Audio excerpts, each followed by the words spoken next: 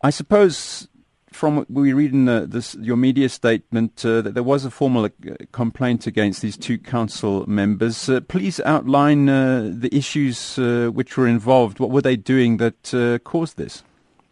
Thank you so much. Well, first and foremost, it's allegations.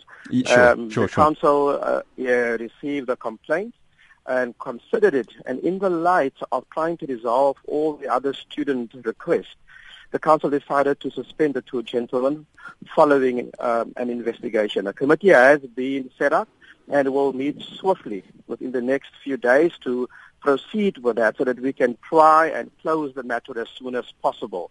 And then we will communicate with you the outcome, of that investigation. You mentioned a complaint had been lodged with yourselves without identifying anyone. I mean, what stream did this come from? Did it come from inside the management committee, or is it from outside? No, it came from outside into the council, and the council then had to consider that appropriately.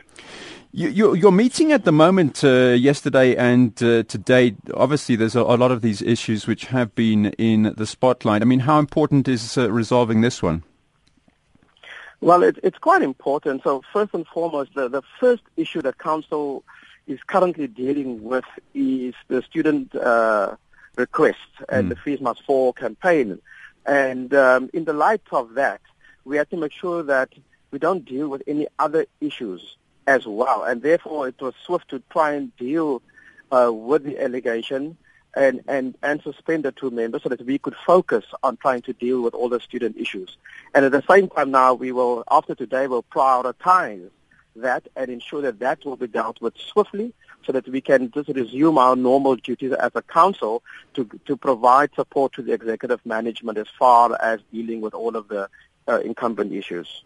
Sorry, let me just get back to something I was erroneous in not asking. You mentioned the complaint which was laid with allegations against Brian Williams and Songezo Maqula about misconduct. Can you divulge the nature of the misconduct and the engagement with the students?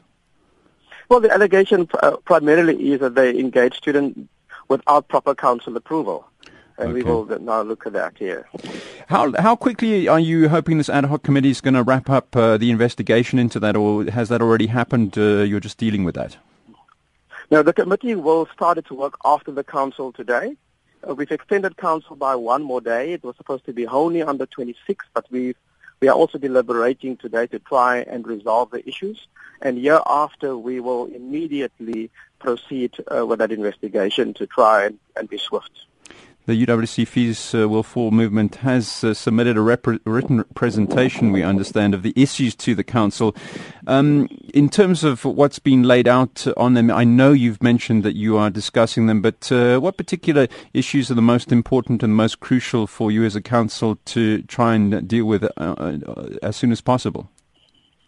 Well, every single issue that has been raised by the Fees Must Fall group we are considering today, and I wouldn't like to prioritize that. We are dealing with every single one of them, and we will come out with a way forward on every single one of them. We won't be able to resolve everything, but we are working vigorously to try and give a comprehensive solution as far as possible while keeping the university interest and the student interest at heart. That's a big one, of course. Are you hopeful, and we have seen the disruptions, that perhaps you can begin to see eye to eye as a result of the decisions you make in the council meeting over the next, yesterday and today? Yeah, I think we're very optimistic that we are seeing eye to eye.